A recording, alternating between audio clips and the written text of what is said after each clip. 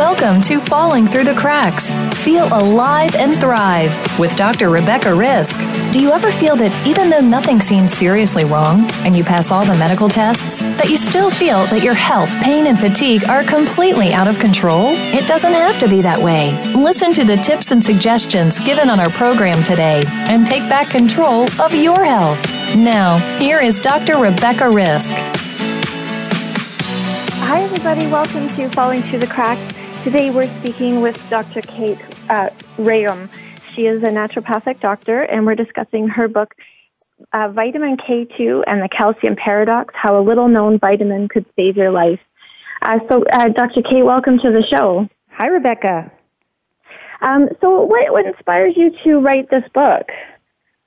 Well, I came across some research about vitamin K2 a number of years ago, and I was fascinated because after all my training as a naturopathic doctor, I had never heard of this nutrient, and it seemed to have some pretty profound health benefits.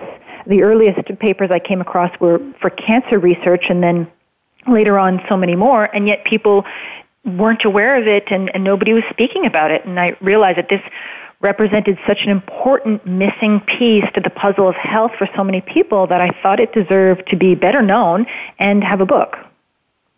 Well, I'm glad you did write this. I've done some research myself, but your book is very concise. It's very easy to follow, and is actually very important. And I'm going to let you explain why it's important that we understand about vitamin K. But you're right. Nobody talks about it. I mean, it's getting a little more press now, but it still doesn't have the importance that it should tied to it. And so I guess I'll just get you to explain what is the calcium paradox.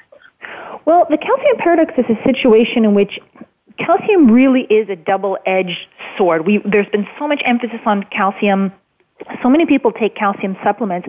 And even a doctor, for example, who wouldn't recommend a multivitamin to their patient will recommend the patient takes calcium and vitamin D just across the board.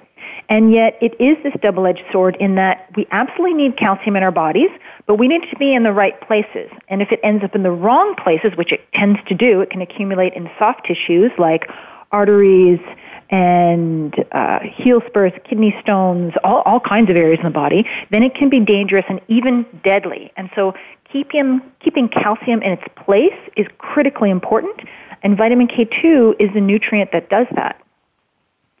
Well, you're right across the board. There is, if people are a little bit aware of health, they're always taking their calcium. And, they're very concerned about not getting enough calcium. But, I know that there's some studies that show that we actually, in North America, have more bone density issues than anywhere else in the world, yet we consume more calcium.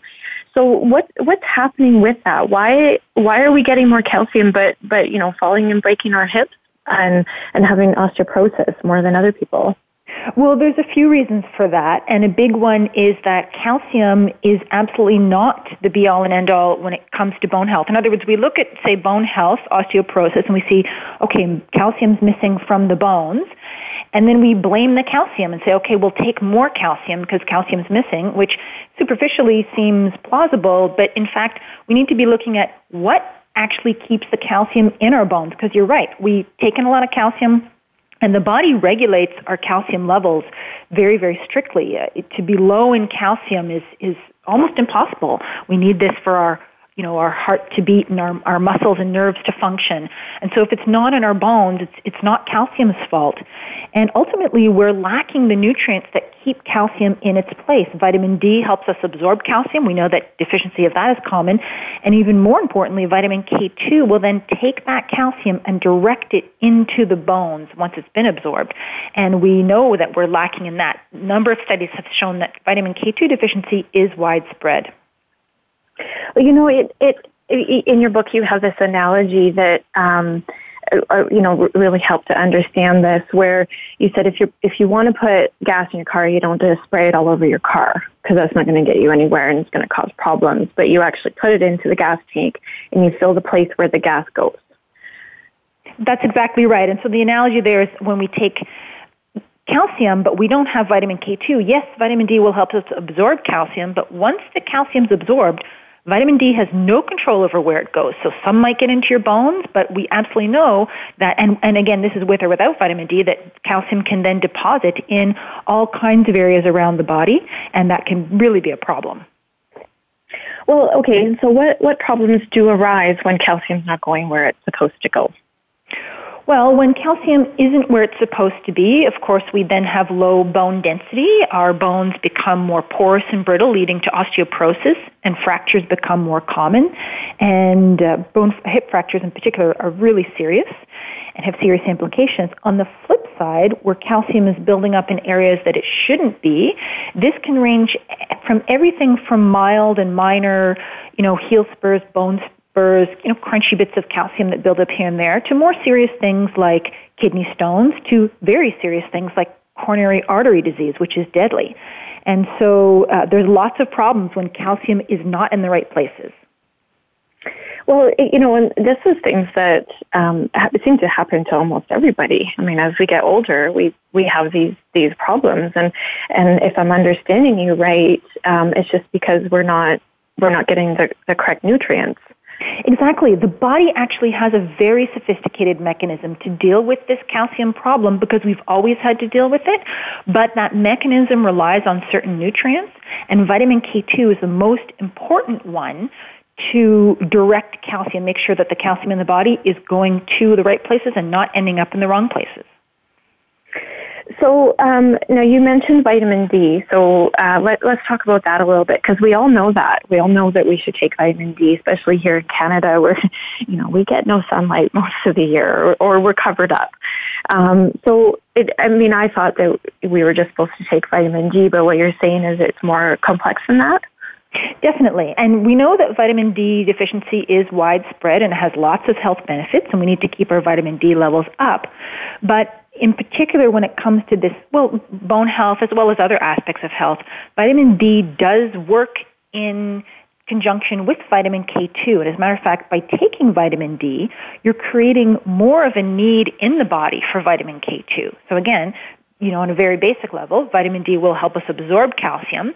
But if you can't put that calcium in the right places, then it could end up depositing. We don't see a lot of vitamin D toxicity per se, but when you do see it, it does manifest as this inappropriate calcium deposition in the body.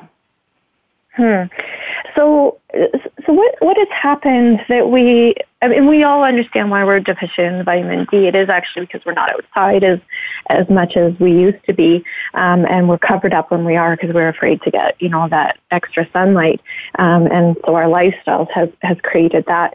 But with vitamin K, I would assume that there was a point in time where we didn't need to supplement that. So what's happened that this has become so deficient?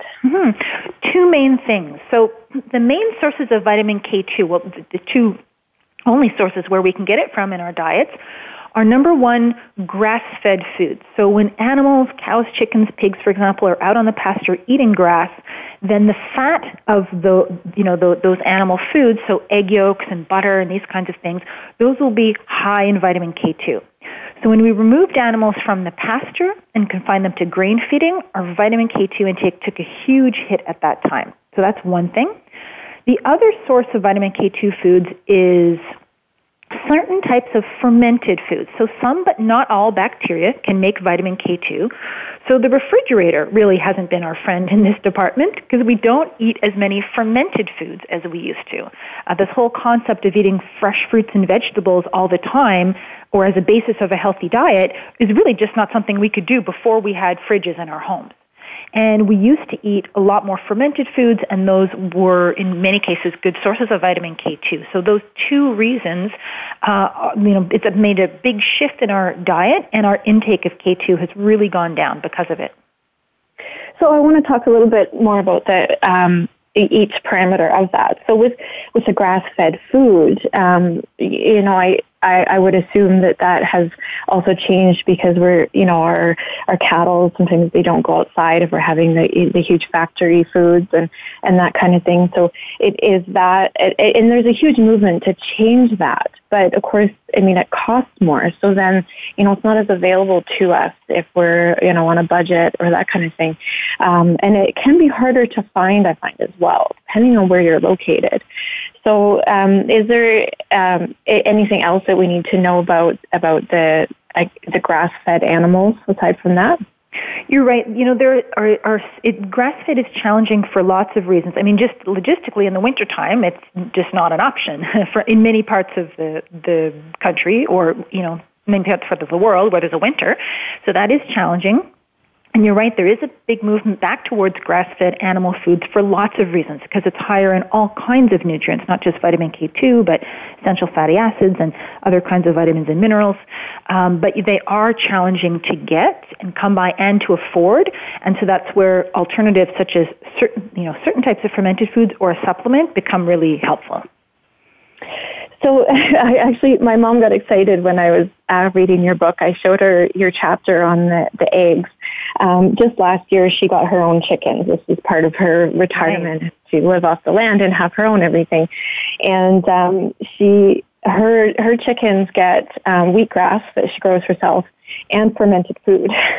So her eggs are different than any eggs I've ever experienced. The yolk is orange, and the whites are almost like Jell-O before they're cooked.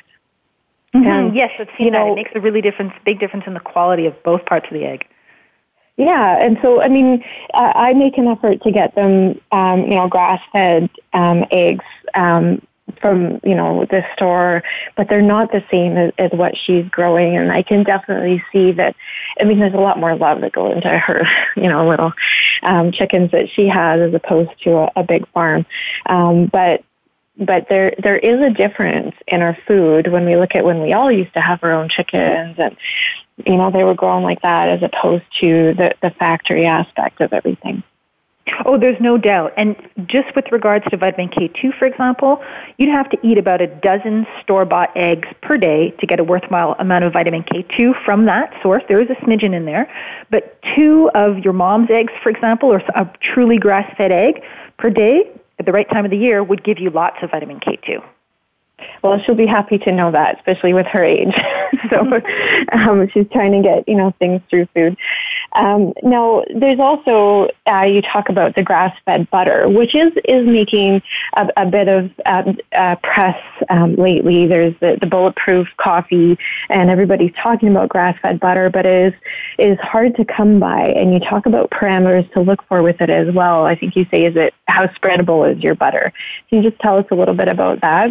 Mm-hmm. Truly grass-fed butter should be soft and spreadable right out of the fridge even, for example, that just because of the fatty acid profile that you find in that. And you're absolutely right. This is also something that's really challenging to find and can be very, very expensive.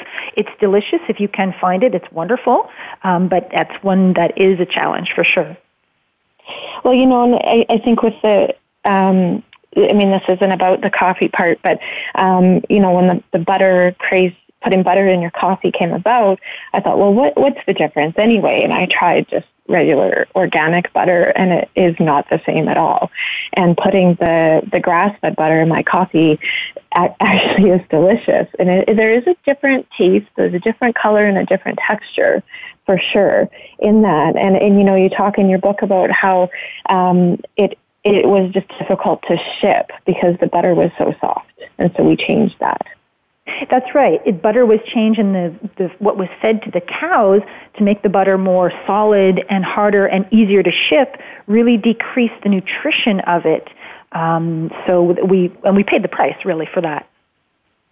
So is this where, butter has gotten a bad rap? Is it just because we have modified it and it's causing problems?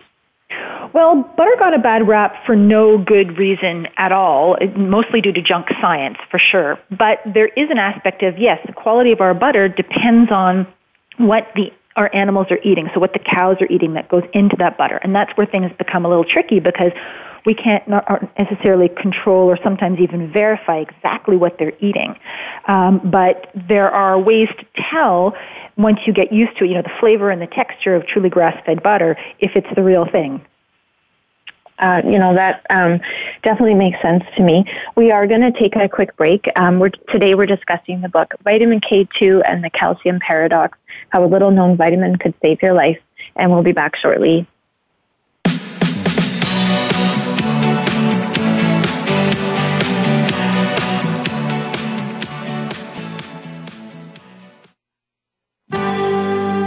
life, your health, your network. You're listening to Voice America Health and Wellness. The largest syndicated alternative health talk program has come to the Voice America Network. The Dr. Bob Martin Show is the program that will answer your health questions and help you to heal your own body of many different ailments. Each week, you'll hear the answers that Dr. Bob gives to his callers that help them to be their own doctor most of the time. We'll also discuss developments on the healthcare front and what you need to do to keep your body in top form. The Dr. Bob Martin Show airs Wednesday mornings at 9 a.m. Eastern, 6 a.m. Pacific on Voice America Health and Wellness. The Voice America Live Events channel is here now to showcase your corporate, individual, or organization's live event. Visit voiceamerica.com/live events to see all of our past live events and find out more. Whether it's a multi-day conference, special speaker, or single-day event, we've got everything to make your event a success. We can do a few hours or a few days. For more information about taking your event to the next level, call Jeff Spinard at 480-294-6417 or email info@voiceamerica.com. Again, that's Jeff Spinard at 480-294-6417 or send us an email to info@voiceamerica.com. Voice America is where you are and where you want to be. Join us around the globe as we broadcast live from some of the most interesting events available. Don't forget to view all our live events, including on-demand access to past events that you may have missed by visiting voiceamerica.com/live events. Your life, your health, your network. You're listening to Voice America Health and Wellness.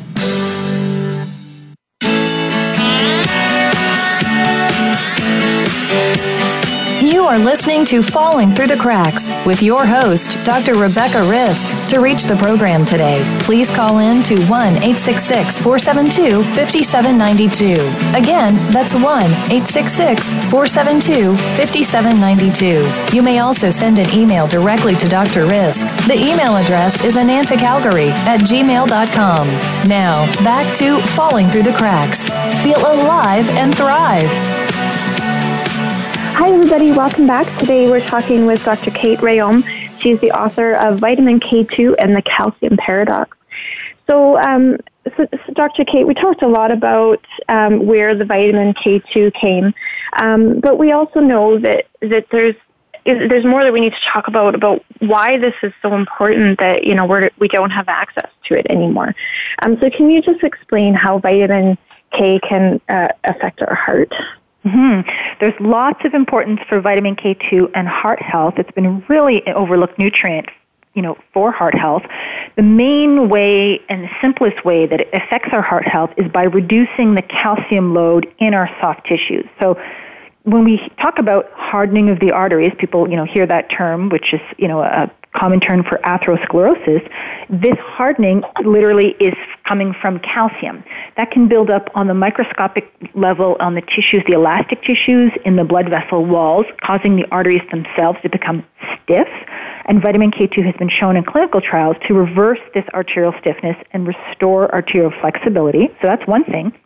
But there's also the calcium plaque buildup that you can get in arteries. So coronary heart disease, which is the cause of heart attacks and the leading killer for men and women in North America, it's characterized by this calcium plaque burden. And as a matter of fact, if you get a specialized type of CT scan to measure how much calcium is in your arteries, that is an excellent predictor of your risk of heart attack, much more so than, say, cholesterol levels, which aren't good predictors of whether or not you're going to have a heart attack at all.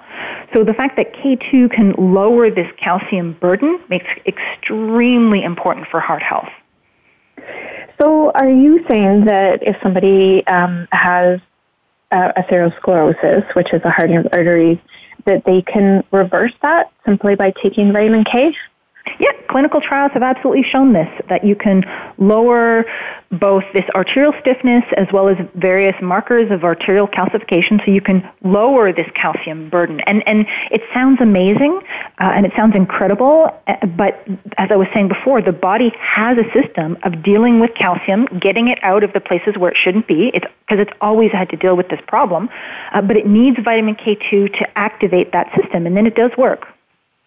That's amazing. I mean, this is, like I said earlier, we're talking about issues that are very widespread in our society. And, it's this simple that, we're missing the nutrients from our food, and we either change our food or we supplement it, which just seems very, very easy.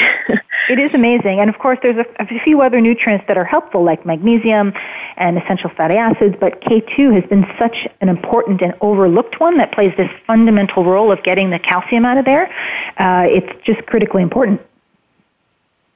So, of course, most people are probably realizing we're going to talk about bone health because we're talking about calcium. So can you just explain the relationship there? Mm-hmm. So again, as I was saying before, vitamin D will help us absorb calcium, and then K2 will direct it into the bones and help keep it there, which is so important. And again, if calcium is missing from the bones, if we've got low bone density osteoporosis, it's not calcium's fault that the bones can't hold on to the calcium. So just taking more calcium is really not helpful, and it can have downsides for sure. So vitamin K2 has been shown to work with vitamin D to improve bone density more than either nutrient alone, and it also seems to affect other aspects of bone health that we don't always measure in these bone density scans. For example, like different aspects of bone strength, for example, bone microarchitecture, these kinds of things. So really important for helping the bones hold the calcium in the right place. So when I was growing up, I remember hearing that, at a young age, you're actually building your bones and determining what that's going to look like. Now, is that accurate, and is that something that we can change if we don't do a good enough job? Well, we definitely do, you're right, build our bone density up until our 20s, as a matter of fact. And this is why it's actually vitamin K2 has become so important in adolescence. And we know, in fact, that adolescents are one of the most K2 deficient groups. That's been shown in studies. So building bone density up to the 20s really is important, and that creates a foundation for what you're going to have then later on in life. That's not to say for sure if you haven't built up a good foundation by that time that all is lost. You may be more challenged to keep your bone density later on, but there's still things we can do. And the body, for example, still responds to vitamin K2 throughout life to affect many different aspects of bone metabolism. That's encouraging to hear because, especially when I was growing up, we didn't have grass-fed butter and we didn't have, the right eggs. And we thought eating calcium and taking calcium was all you needed. This was even before, people understood vitamin B. So, it's good to know that that's something that we can continue to work on. Mm-hmm. Yeah, there's always, the body has such an amazing healing capacity, and it's things that we would think of as being incurable or, are just inevitably part of, they're going to progress or get worse with age, are often long-term nutrient deficiencies, for example. And so by providing those nutrients, we can overcome and mitigate and minimize a lot of those chronic conditions. So one thing I found fascinating was your discussion about dental health. Can you just explain what the vitamin K deficiency does to our jaw and our teeth? Yeah, this was some of the most interesting research to me as well, Rebecca, and I find it's one area where modern research hasn't even started really to catch up to some of the historical evidence and research around dental oral health when it comes to vitamin K2. It works on a number of different levels. Very simply, when we have enough vitamin K2 in the body and in our diets, it will concentrate in one of the areas it will concentrate is in the saliva glands, and then it essentially gets squirted out into the mouth onto your teeth and helps keep your teeth clean and healthy, helping with cavity prevention and protection and cleaning the plaque off the teeth. A lot of people, when they start taking vitamin K2, they'll report, the plaque comes off and their teeth feel clean and slick again. And it is really interesting nutrient. Since then, there's been some studies published about different mechanisms, more complex ones for vitamin K2 and dental oral health, but it absolutely is a super important nutrient for cavity prevention and protection at all ages, especially in kids. which who wants a cavity? Mm-hmm. The way I see it. I mean, you can take vitamin K2 or you can get a filling. It seems like, that definitely makes sense. No, I loved the part, this might just be me, about when you were talking about you weren't Weston Price's research about the deformity and the crowded teeth is the way to put it.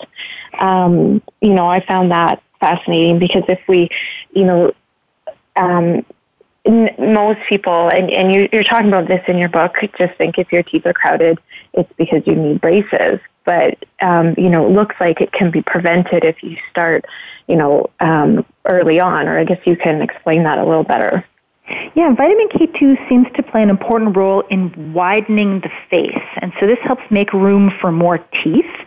And an important point that I want to make, that I think when I wrote my book, the impression I was under and the impression I gave was that this is more or less formed by the time you're born. In other words, mom has to have K2 during pregnancy.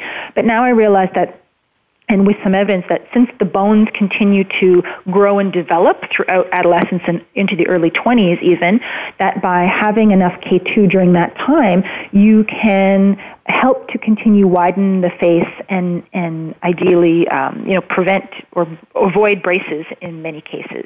But yeah, it makes a really big difference in the dental arch and how much room there is for the teeth to come in.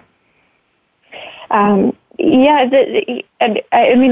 love hearing that because there just seems to be, to me, something, and I'm sure dentists are going to hate me, but there's something unnatural with having to have braces. Our bodies are set up to take care of themselves, but I guess we need the right environment for that to happen. And our environment isn't as natural as it was, so we're missing those key components and having to rely on natural things like braces to correct what's happening.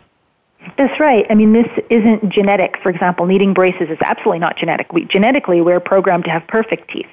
But when we don't have the right kinds of nutrients through nobody's fault or no fault of our own or just not being aware, then we're not going to reach that potential, and there's going to be crowding. That's one of the things that we see. And that was a really interesting part of Weston Price's research, is going and seeing, populations full of people with beautiful, perfect teeth that didn't need orthodontists or dentists even. He was a dentist himself, but that was, the evidence was there. I think we're making a good case for everybody to take vitamin K2 or at least get their grass-fed butter and eggs and have those in the morning. So there's also, you talk about diabetes, which, since we're talking about bone health and calcium, it doesn't even seem that should be affected, but you do talk about that in your book. Can you explain how vitamin K helps with that? Yeah, and there's been even more research come out since I published the book to confirm and reiterate the same concepts, that, interestingly, our bones produce this protein, osteocalcin, which is for sure involved in bone health and bone metabolism. It's a vitamin K2 dependent protein, but it also seems to, strangely enough, have a role in insulin sensitivity. And so for that reason, it actually plays a role in diabetes. And studies have shown that K2 will help improve insulin sensitivity, so it does play a big role in diabetes. And we know that there's just an epidemic of type 2 diabetes upon us now. Mm-hmm. And I'm sure other factors play a role because there's the food as well, but then there's the food. So we're talking about there's not enough vitamin K in our food, and we're malnourished and developing the insulin sensitivity, eating the sugar, and then we're going down this road. And it could make sense of why some people who are controlling their diet aren't able to turn that around because they're missing that vitamin K. That's right. Many diabetics are obviously eating too many carbohydrates according to the, typical standard recommended, Diabetes Association kind of prescription diets, but as well the lack of nutrients, micronutrients, and vitamin K2 is a really important one for insulin sensitivity. So you also mentioned dementia and Alzheimer's, and actually in relationship to insulin and vitamin K. Can you explain that? Mm-hmm.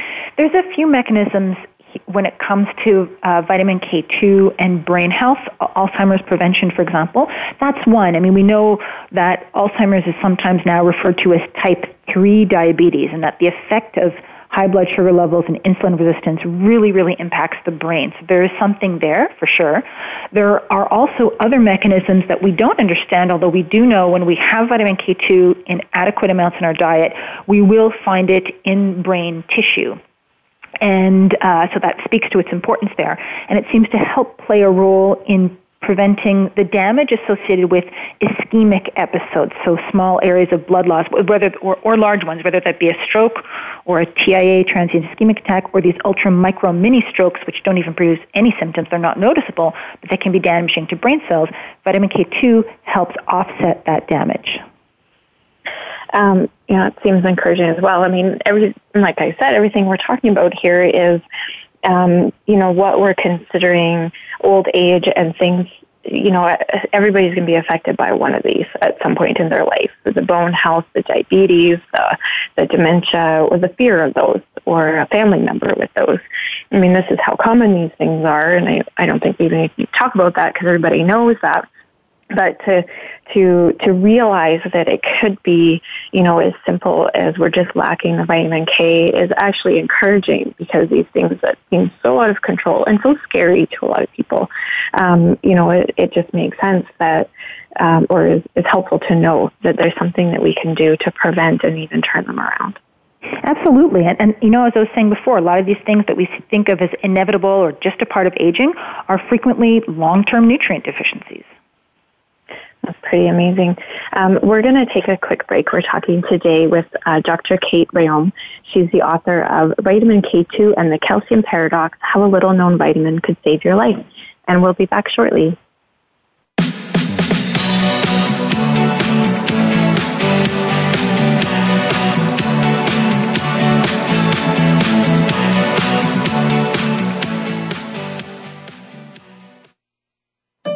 Opinions, options, answers. You're listening to Voice America Health and Wellness.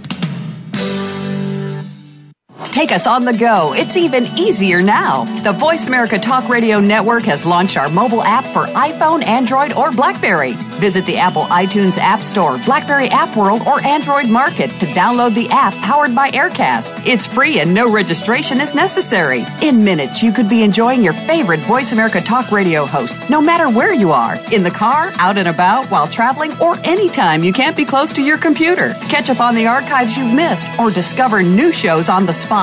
Search Voice America at your favorite app store. What causes us to be sick? We're not talking about the actual illness or the scientific cause of illnesses. We're talking about your body and health. Listen for the healing whisper of return to peace. Each week, host Dr. Marianne Chase shows you how to listen to your heart to identify poor health, stress, and disease. You'll learn how to heal energetically and spiritually, as well as physically. It's time to depend less on the drugs and more on the heart. The Healing Whisper airs live every Friday at 11 a.m. Eastern Time, 8 a.m. Pacific on Voice America Health and Wellness. Follow the Voice America Talk Radio Network on Twitter. We're at Voice America TRN. You'll get the latest fix on what's happening with our shows, this week's featured guests, and general happenings that you should know about at the Voice America Talk Radio Network. Now you don't have to miss anything when you're away from your home or office. Just go to twitter.com/Voice America TRN or follow along with us at Voice America TRN, the Voice America Talk Radio Network. We're on the cutting edge of social media. Can you keep up? Opinions, options, answers. You're listening to Voice America Health and Wellness.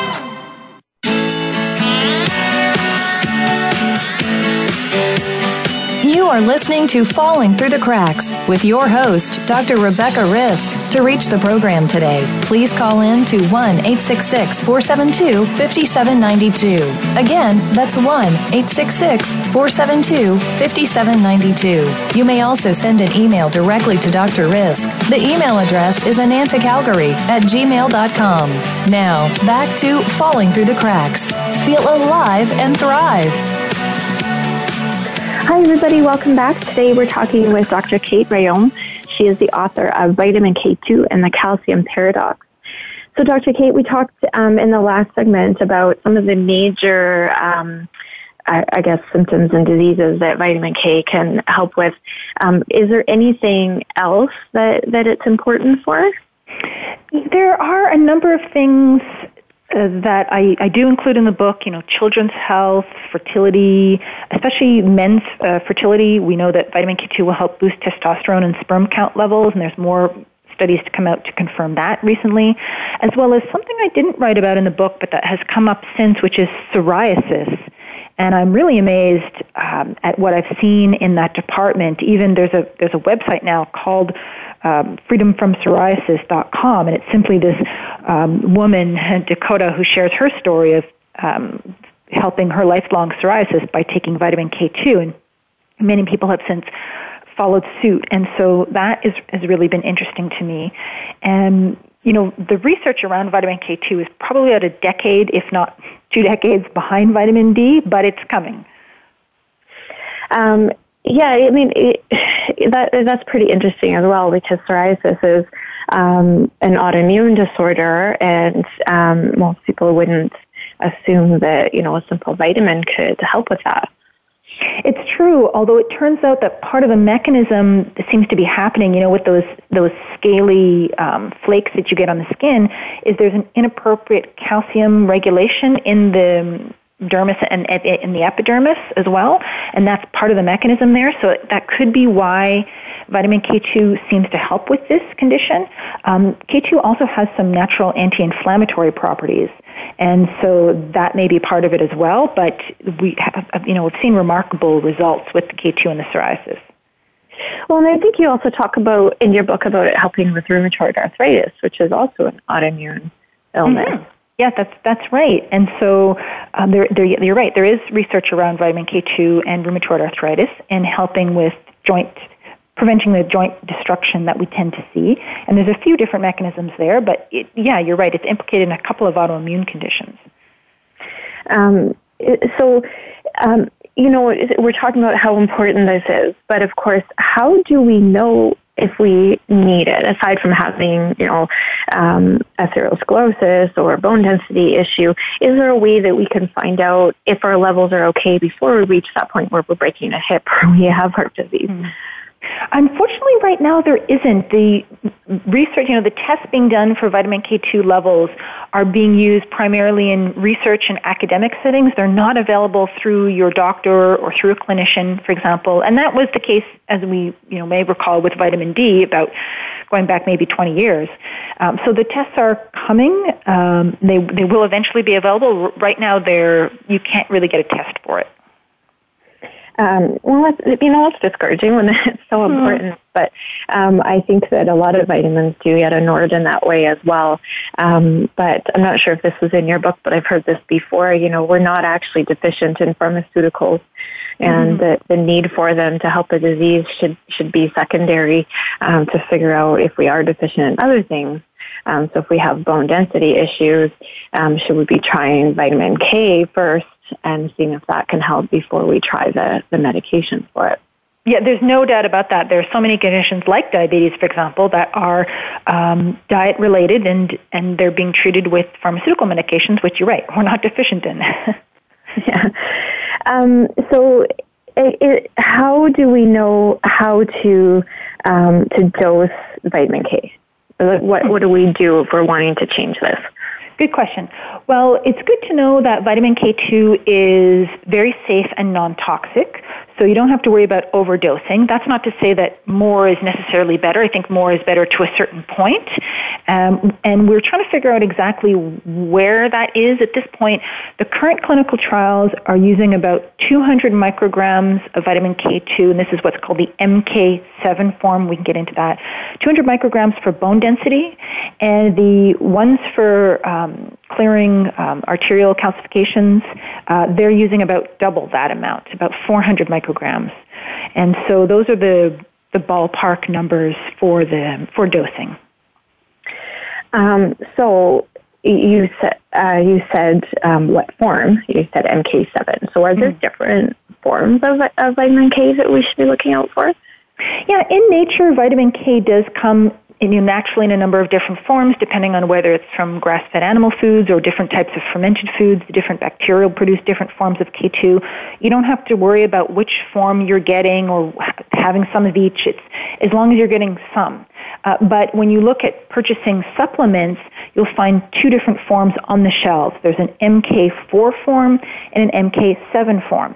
They both work. They both have research behind them, but there's a difference in terms of their dosing. I tend to move towards the MK7 form because it works well at a once-a-day dose and relatively small amounts, these microgram doses I've been talking about. MK4 form, if you can get it, which is mostly in the U.S., also works, but you want to have it in higher amounts like 5 grams, 5,000 micrograms, and ideally we'd be doing that 3 times a day. And, you have to take it typically multiple times a day. But again, they both work and they both got research behind them. So if we're starting to dose these, first, I just remember reading something in your book about the recommended daily allowance that in Canada wasn't quite right. Is there something going on there? Yeah, it just seems that Health Canada doesn't understand the difference between vitamin K2, which we're talking about, and vitamin K1, which is a blood clotting vitamin that is normally found in green leafy vegetables, but the body tightly regulates that.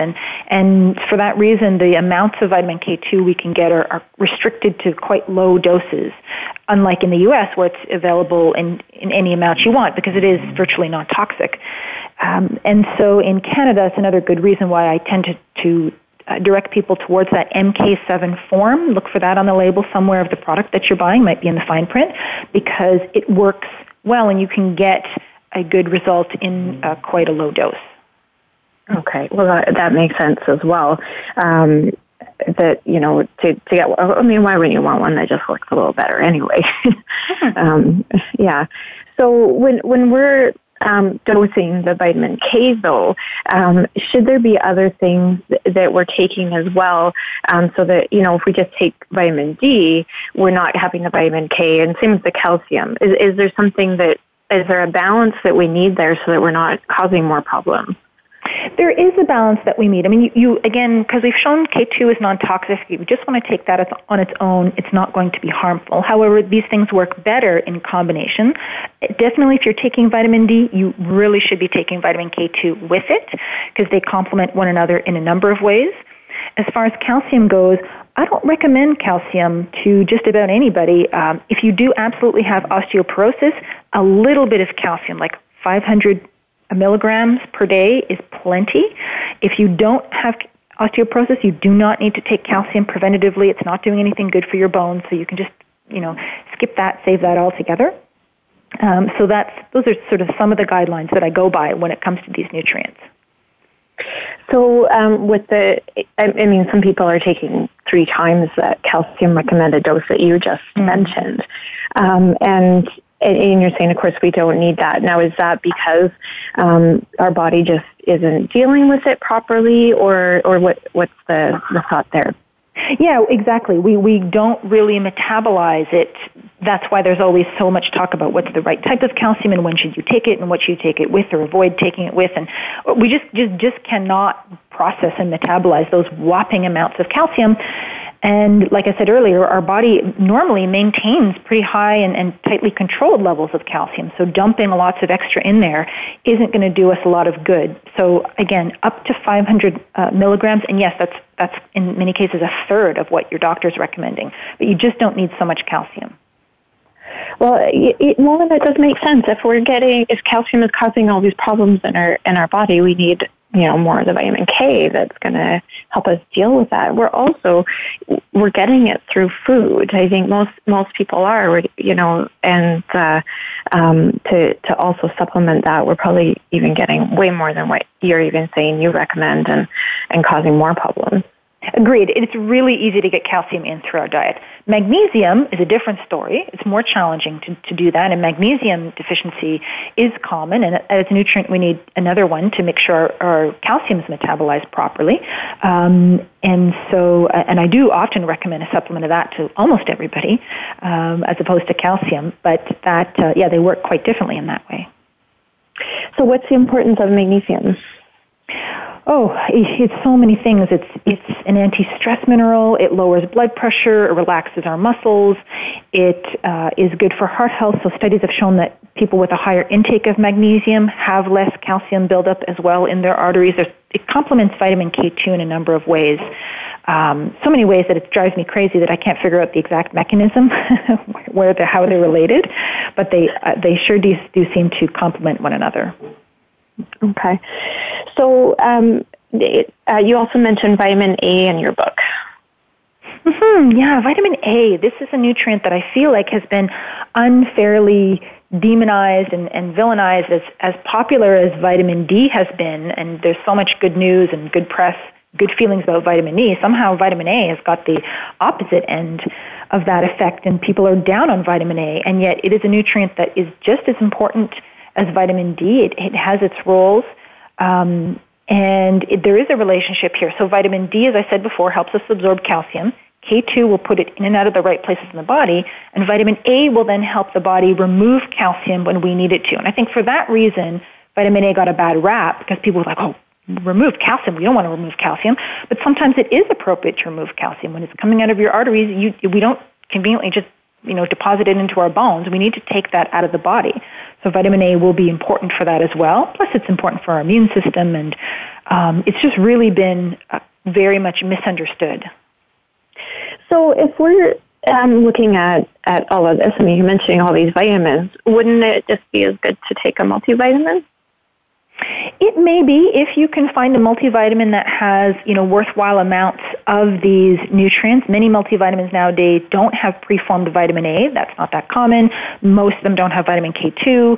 I do like a multi for people to take that mostly for the microminerals in particular and the B vitamins.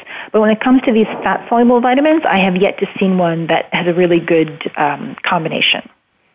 So do you give people a multivitamin and then supplement the vitamin D and the K on top of that? Usually I do, unless I can get them to eat specific foods. I mean, vitamin D, it's really, not in food, so that the supplement is required. If I can get people to eat a weekly serving of organic liver, then they don't need a vitamin A supplement, but not everybody's on board with that. And certain foods, if you're regularly eating natto, which is a Japanese fermented soybean food, then you won't need a vitamin K2 supplement, but also even fewer people are on board with that. So then, yes, I usually do use supplements for that reason. I loved your little story about natto and you got very excited about finding it and making it, and then tried very hard to like it. Yes, I did try. I'm still trying. Natto. So this is good news, by the way, for vegans, people following a plant-based diet. Natto happens to be the number one highest known food in vitamin K2, and it's completely plant-based. So that's good news. The flavor is something else, but I do encourage people to try it, because I'm always surprised at the number of people who try natto and like it right off the bat. I wasn't one of those, and I still sort of struggle with it. More the texture, really, but it is super nutritious. I can tell you that. Well, I looked up pictures of it when I was reading it in your book, and it actually looks like macaroni and cheese with very stringy cheese. With very stringy, yes, it gets into very fine, stringy strands. And how do people find that? Like I said, I'm always surprised at the number of people who don't mind it and like it right off the bat. For me, it was the challenge was the texture, that slippery, sticky, slimy sort of texture of it. But then there's others in Japan. That's what it's prized for. They love that texture, and so it really is an individual preference. And where do people find it? Is it something easy to find? It can be a challenge to find depending on where you're living. A good Asian grocery store would probably have natto in the freezer section. Still, it won't be, the writing will all be in Japanese. You won't be able to read that. So it is a challenge for people to find, or some people are buying the culture online or buying it online, and either the beans or the culture, and making it up themselves.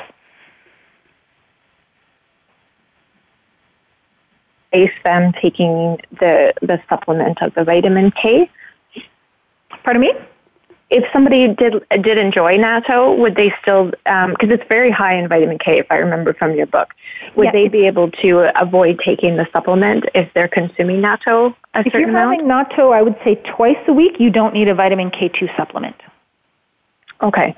So if they can find it and they like it and they have it twice a week. And even if they don't like it, I know some people have written to me and said, hey, I don't like natto, but I've been eating it regularly since I read your book, and I just had for example, artery scan, and I've got completely clear arteries at the age of, 65 with a long family history of heart disease, that kind of thing. Yeah. Well, and is there an argument between trying to get our vitamins through food as opposed to taking a supplement if we can do that? There for sure usually, there's talk of that, and I do like the idea of that. When it comes to vitamin K2, we need to do a lot more testing to find more foods that are high in vitamin K2. Other ones that we know of are certain cheeses, Brie, Gouda, and Jarlsberg. Now we know are high in vitamin K2, and so when it comes to K2, the foods that we know of are so limited that a supplement does become really handy. Okay, especially if we're not having the natto. Mm-hmm, exactly. So we spoke about the symptoms that can come from a vitamin K, or that vitamin K can help, but a lot of those silently creep up on us. So when people take vitamin K, do they notice a difference in how they feel, or is it just in testing that they say, oh, my arteries are clear, or that kind of thing? Mm-hmm. Yeah, that's a good question. It generally isn't one of those nutrients where people will take it and see or feel a difference that you will with some. The two places where people will notice is, three actually. So in the mouth, a lot of people will say, oh, my plaque is clearing off my teeth, and a decrease in dental sensitivity. I'm convinced if you've got sensitive teeth, and we see the commercials for these, sensitive toothpaste all the time, that this is simply a K2 deficiency problem, and that should clear up. As well, some people will notice an improvement in their varicose veins. This is an area where you can actually see from the outside of the body what vitamin K2 can be doing. And so those are areas. Now, if you don't have concerns around of any of those areas and you're taking K2, you may not notice or be able to see or feel what it's doing for you. That makes sense, although I think we could all use a little help with our dental area just as that prevention, but we may not notice that. And knowing what it does definitely makes sense to add that into our regime, especially when we're doing the few other preventative things that most people pick up from the health food store. Just adding vitamin K into that regime is inexpensive and can change a lot in our health, it seems. Yeah, and it's safe, it's non-toxic, and we know that deficiency is widespread, so you've really got nothing to lose. The only thing to be aware of is for people who are taking warfarin, ultimately people on that type of blood thinner, you don't really benefit from the K2 when you're taking it. Any other type of blood thinner, though, the non-warfarin types, Plavix, Effient, Pradaxa, what have you, those are fine, and you will still benefit from the K2. Okay. Well, thank you for mentioning that. Now, is there any way that people can get a hold of you or your book if they want more information? Sure. Well, my book's available on all of the online book retailers, and they can reach me at www.drkateND for naturopathicdoctor.com. Well, thank you so much for joining me today. I encourage everybody to pick up your book. It's easy to read, it's straightforward, and could definitely change your health. So pick it up and have it. It's a good read. So thank you, Dr. Kate, for joining me today. You're welcome. Thank you, Rebecca. And I want to thank everybody for listening. Today we were talking with Dr. Kate Rhéaume, and we're discussing the book Vitamin K2 and the Calcium Paradox. Thank you so much, and be sure to make today a great day.